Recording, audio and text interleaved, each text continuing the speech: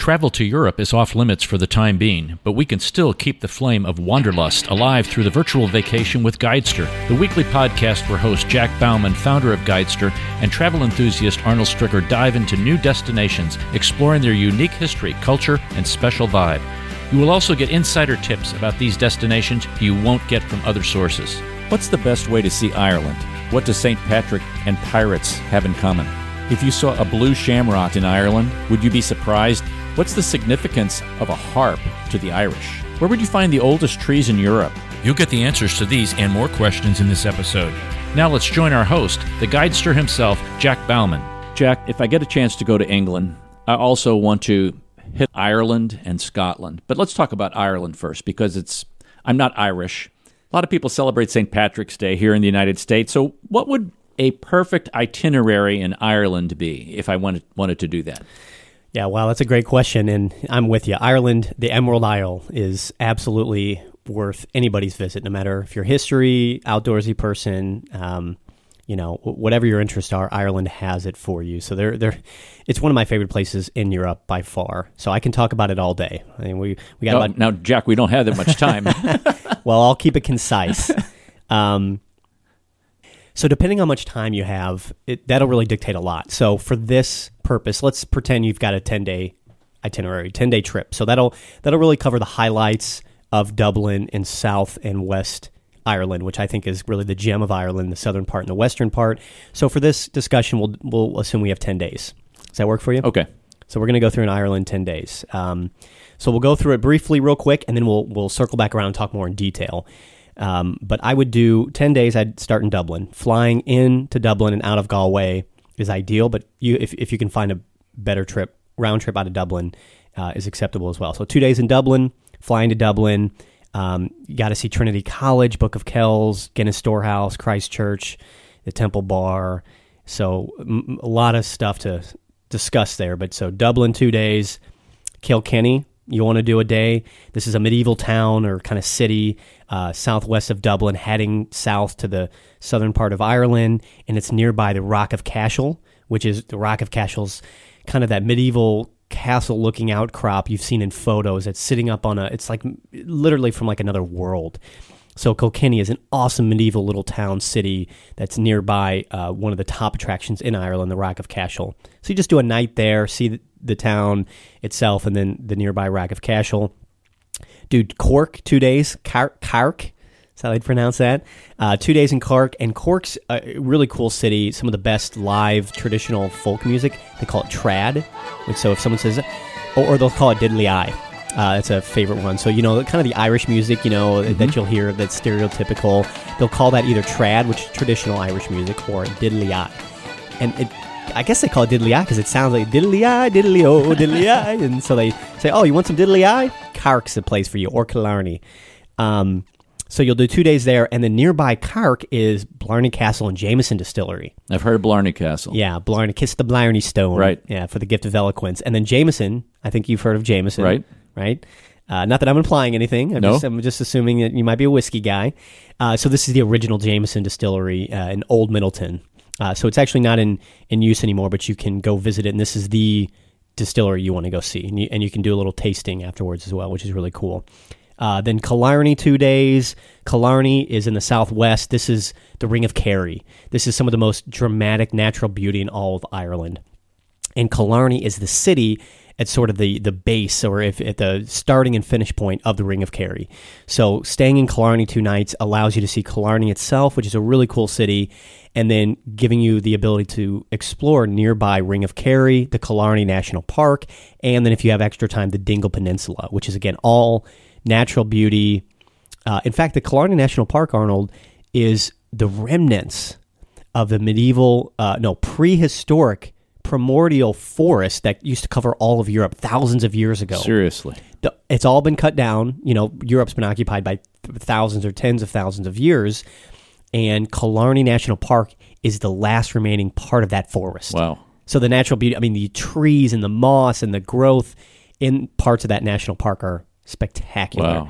Yeah, so you go up from there, and then you'll end in Galway, but on your way up to Galway, you'll stop in the Cliffs of Moher. and that's the most visited natural attraction in Ireland. It's that dramatic cliffside, that you've seen. I think it's like 700 feet in its highest point, very big cliffside well we're seeing. So you'll see the Cliffs of Moher on the way up, and then you'll do 2 days in Galway. Galway City is a medieval city, kind of hipster, a little eclectic, a little different than Dublin's the capital. Galway's more of kind of a cheeky hipster kind of place, but really cool, awesome city center. And then nearby to the west of Galway is Connemara. Connemara is a national park. It's an area that has been made into a national park, but Connemara's vast, open, wild landscape that a lot of the Irish ballads have been written about. So you'll hear a lot of these Irish folk songs. A lot of them take place in and around Connemara. And that's how you'd finish. You'd finish your 2 days in Galway, your 2 nights, and you'd fly out of Galway, or you'd zip back to Dublin, which is about 3 hours to Galway. So just a quick recap there. You do 2 days in Dublin, a day in Kilkenny, 2 days in Cork, 2 days in Killarney, and then finishing up 2 days in Galway. So if you don't have 10 days, what would you cut out of that trip? Great question. So you can cut out the stops along the way from Dublin to Cork, like the Rock of Cashel, Kilkenny, although Kilkenny really is one of the coolest places to see. But you can cut out some of the smaller stops. Limit your time in Cork to just a single day. So maybe you don't see all of Cork, or maybe you just see Blarney or Jameson, or just see Blarney and Jameson in one day and cut out the Cork itself. The Ring of Kerry really should require 2 days, but you can do it in one. It'd be a long day, but you can do it's a one route, it's one road that goes around the Ring of Kerry. You can do that in a single day. So you can cut that out, and you can also cut Galway out to a day if you want. Or if you're really tight on time, just cut Galway out altogether. So let's say you only have 3 to 5 days in Ireland. So you've got the 10 days, and then you can pare that down 6, 7, 8 days, just cut out some of the smaller things that we've identified. But if you only have 3 to 5 days in Ireland, my recommendation would be just to do Dublin for a day or two, and then pick one area. Mm-hmm. It could be the Ring of Kerry, the Cliffs of Moher, which is also the Burren. Nearby is the Burren, which is awesome, or Galway City, and then that includes Connemara. So if it were me, I would probably do Dublin 2 days. If I had 3 days, I would do Dublin 2 days and 1 day in Kilkenny, and then the Rock of Cashel. Because a lot of times people think Ireland's small, and the roadway system is actually quite good from Dublin to Cork up to Galway, kind of the triangle, where inverted triangle. You can get from A to B fairly quickly, but there's always more time added into it. So a lot of times people think, I'll just do a day trip down to the south of Ireland.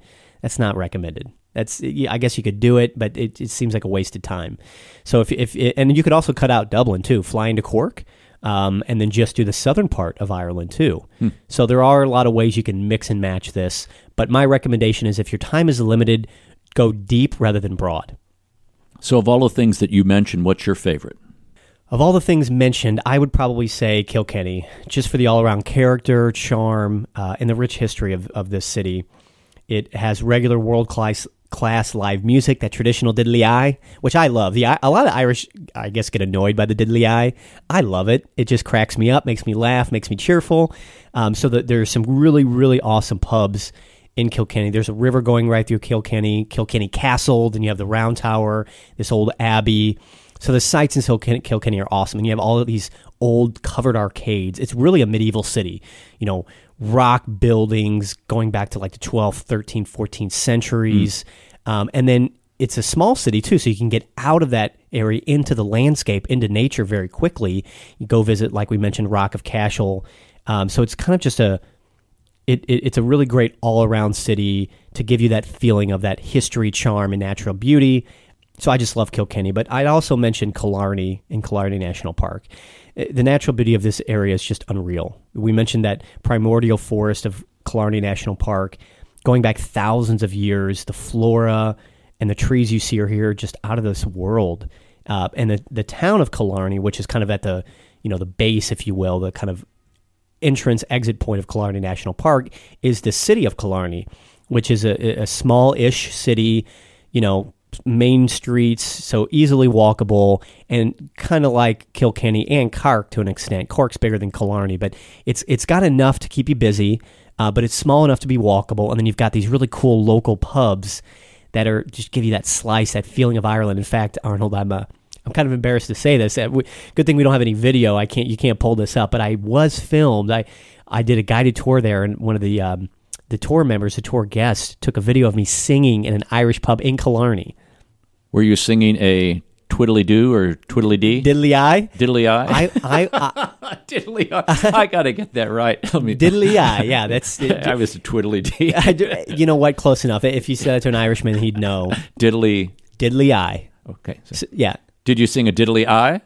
I did sing a diddly-eye. So actually I sung, there's a very famous Scottish song called Loch Lomond. You take the high road, I'll take the low road, right? That's about Loch Lomond. They have the same version in Ireland. It's called Red is the Rose. It's the same tempo and tone, but it's different words. Okay. So it's called Red is the Rose. So my favorite, really one of my favorite songs, kind of I'm kind of an old traditional Celtic geek. I love the old Celtic songs, English, Scottish, Welsh, Irish. They're all Celtic, and I love those. And then you've got the English folk songs, which are similar but a little different. And in Ireland, you've got this song, Red is the Rose, which is formed off that song, Loch Lomond. So I knew Loch Lomond, but I didn't know Red is the Rose. And I asked him, I said, hey, can you sing this Irish version, Red is the Rose? He goes, Loch Lomond. He goes, oh, no, mate. He didn't say mate, but oh, no, we're in Ireland. You're going to sing Red is the Rose. So I had to look it up online, and I'm singing. They're playing it, and I'm looking at the lyrics online while I'm singing it. And my voice was terrible, but this is why I love Ireland. These guys were paid musicians to sing in a pub, and I requested a song. Instead of playing the song, I said, hey, mate, hey, guy, hey, buddy, just you come and sing this song. You didn't leave them enough tip.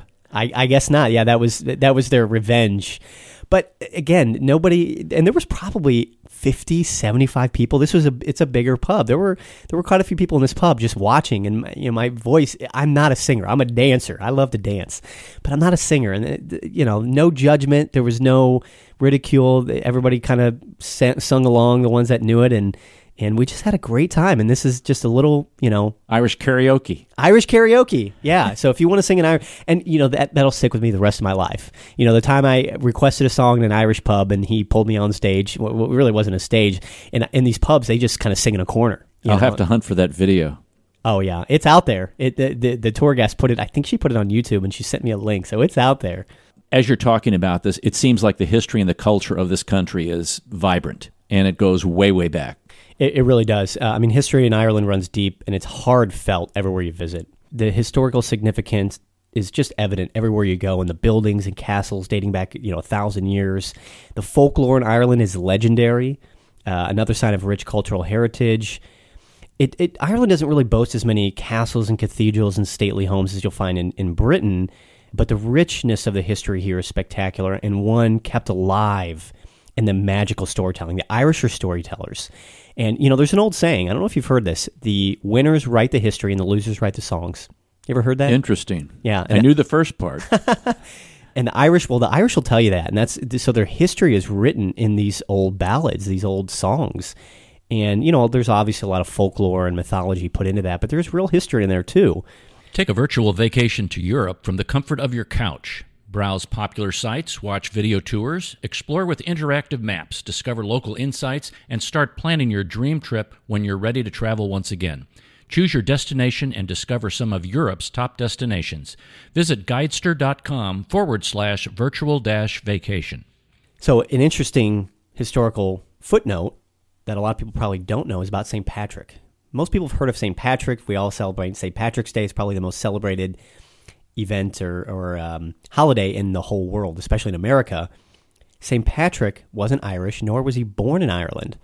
St. Patrick was born in 385 AD in Scotland or Wales. We're not entirely sure. His father was a deacon, and his grandfather was a Catholic priest in what is now England. When he was 16, St. Patrick was kidnapped by Irish pirates, and sold as a slave in Ireland. He remained a captive for 6 years, working as a shepherd, and at the age of 22, he managed to escape. He made his way to a monastery in England where he spent 12 years, and then he ended up going back to evangelize and convert the Irish, the local Irish, which at that point they would have been pagan. So he is the one that's well known for bringing Christianity to Ireland, but he wasn't born there, nor was he Irish. Wow. And he was a slave held there, so obviously maybe his captives were predisposed to him, and but there's some interesting things there. So blue, not green, is the original color associated with St. Patrick, and it's used in several artworks during the time of Henry VII and VIII. depicting the saint. Green was associated with the country later, presumably because of the greenness of the Irish countryside, which really is spectacular. The Ring of Kerry that we discussed, the Burren, the areas of natural beauty in Ireland, the green, the vibrancy of the green is spectacular. So I think that's why green became associated with Ireland. But originally, St. Patrick's color was blue. Blue, wow. Yeah. And that's also today why the country is referred to as the Emerald Isle, I think. That makes sense. That richness. Quick fun fact, we're on history and culture. The shamrock is a popular Irish symbol, but not the symbol of Ireland. The symbol of Ireland is the harp. Seriously? Yes. It's represented the nation since the medieval period. King Henry VIII used the harp on coins as early as 1534, and later the harp was used on Irish flags and the Irish coat of arms, and it's also on the Guinness label. It was used as a symbol of the Irish people during their long struggle for freedom as well. And when they became an independent country, 1921, it adopted the harp as a national symbol. Couple other quick historical points there. Rock of Cashel we mentioned. Legend associates the Rock of Cashel with St. Patrick's, but the name comes from Cashel, meaning stone fort, and it really goes back to the kings of Munster, which were really powerful kings in the days of yore. And then, of course, Blarney Castle, built around 1210 A.D., replaced a wooden structure. And then in 1446, a third castle was built by Dermot McCarthy, King of Munster, and that's the keep that we see today. So a lot of rich history and cultural connections, and so history and culture in Ireland runs deep. Yeah, you mentioned the breakaway in the 20s of Ireland from England. Yeah, so this is very convoluted. So if I mix something up for someone that's a history person, I apologize. But the dates for the breakaway of Ireland, there's several dates from formation of state to the breakaway to the formation of Northern Ireland. So there's a lot happening here. But the broad sweeps are this. Northern Ireland was created in 1921 when Ireland was partitioned between Northern Ireland and Southern Ireland. Although a significant minority, mostly Catholics, were nationalists who wanted a united Ireland independent of British rule. So that's what really set up the struggles that we had later in the 80s and right. With the IRA. So that was the genesis of why that set up, is because Northern Ireland still held sort of this bastion of nationalists.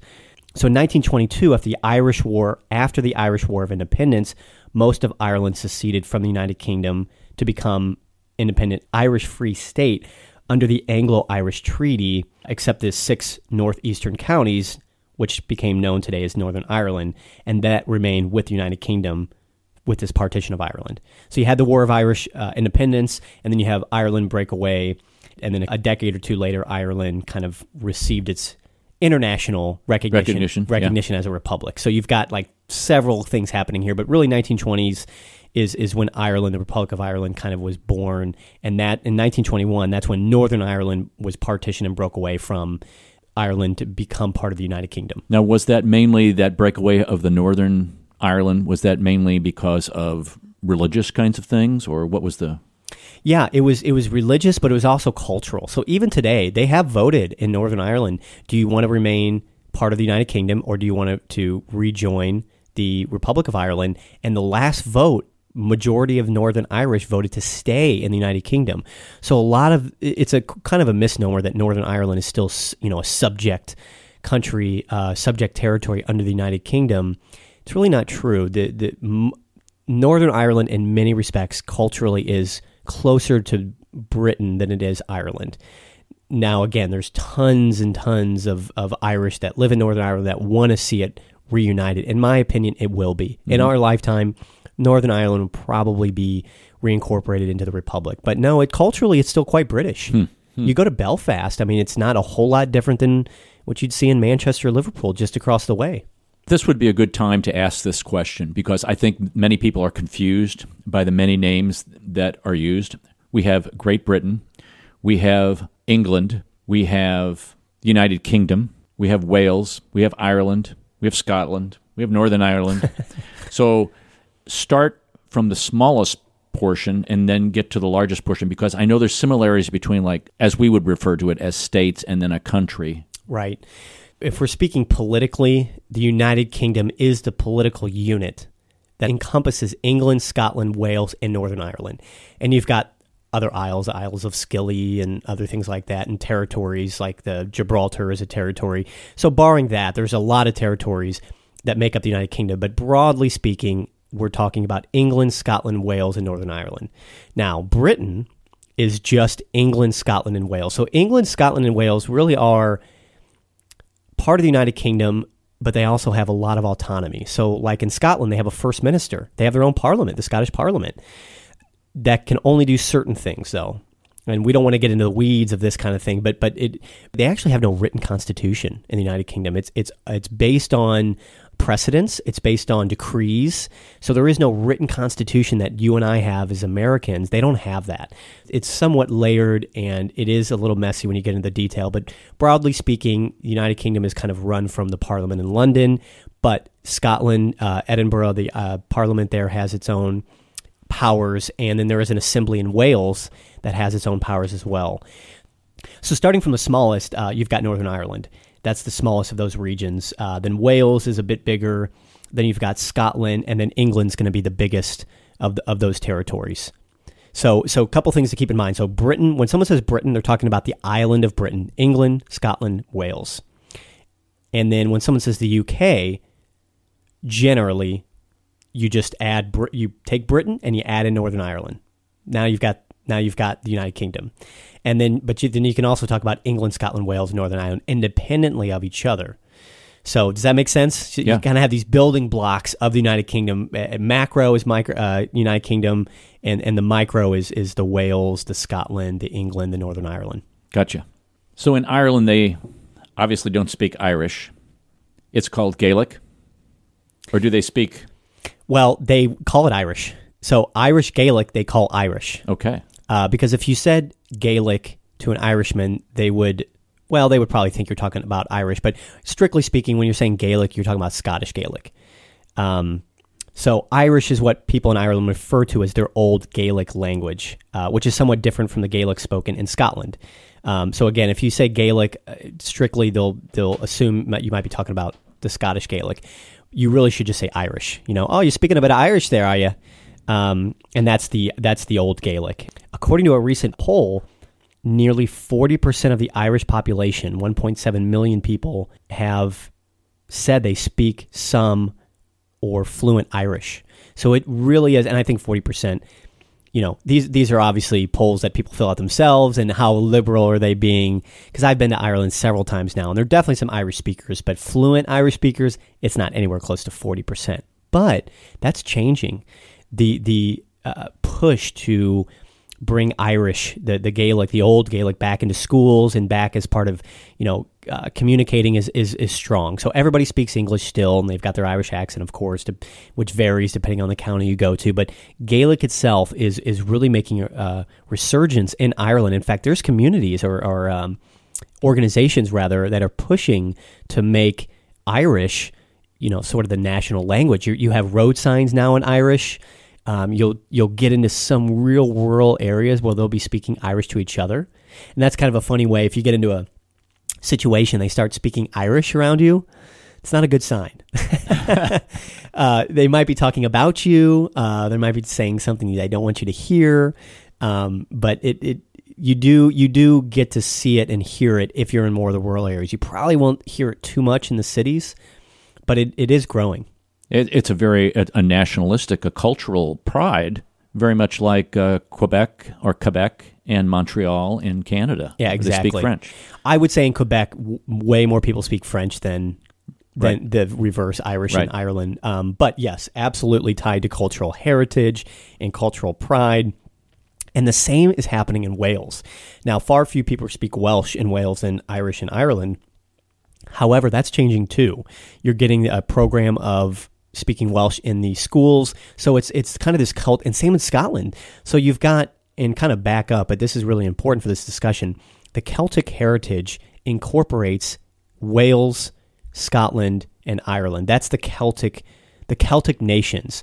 Actually, England was Celtic before the Romans came, but the British, the English Celts really were Celts before the Romans came in the 1st century AD. Emperor Claudius was the first to really start incorporating Britain or southeast England into the Roman Empire. But Wales and Scotland and certainly Ireland kind of continued on being Celtic. So when someone says a Celtic culture, they're really referring to Ireland, Wales, and Scotland, which all share a similar Celtic history, which I find beautiful. And there is divergences there, but it's kind of this Celtic cultural ancestry that really is fascinating to start to unwind and explore. Well, when you look at discovering your roots of where you live and the heritage that goes on, especially in a country that is as old as Ireland, I would understand completely why they would want to go back to the original language. Right. Yeah, and you see that a lot in Europe and across the world too. There is, this desire to protect that historical and cultural heritage. Mm-hmm. And now that Ireland's free and has been for decades, they're able to do that in a way that they never were able to before. Same with Welsh. I mean, it was really frowned upon to speak Welsh decades ago. And now that we're in a more sort of free society and the UK has loosened its grip, the British Parliament, if you will, the London Parliament has loosened its grip on its on these areas and its counterparts. So they're able to do that more. And what I really love about this is the passion. So you can learn a lot about Ireland just by listening to these songs, the folklore, this Celtic heritage that we're talking about.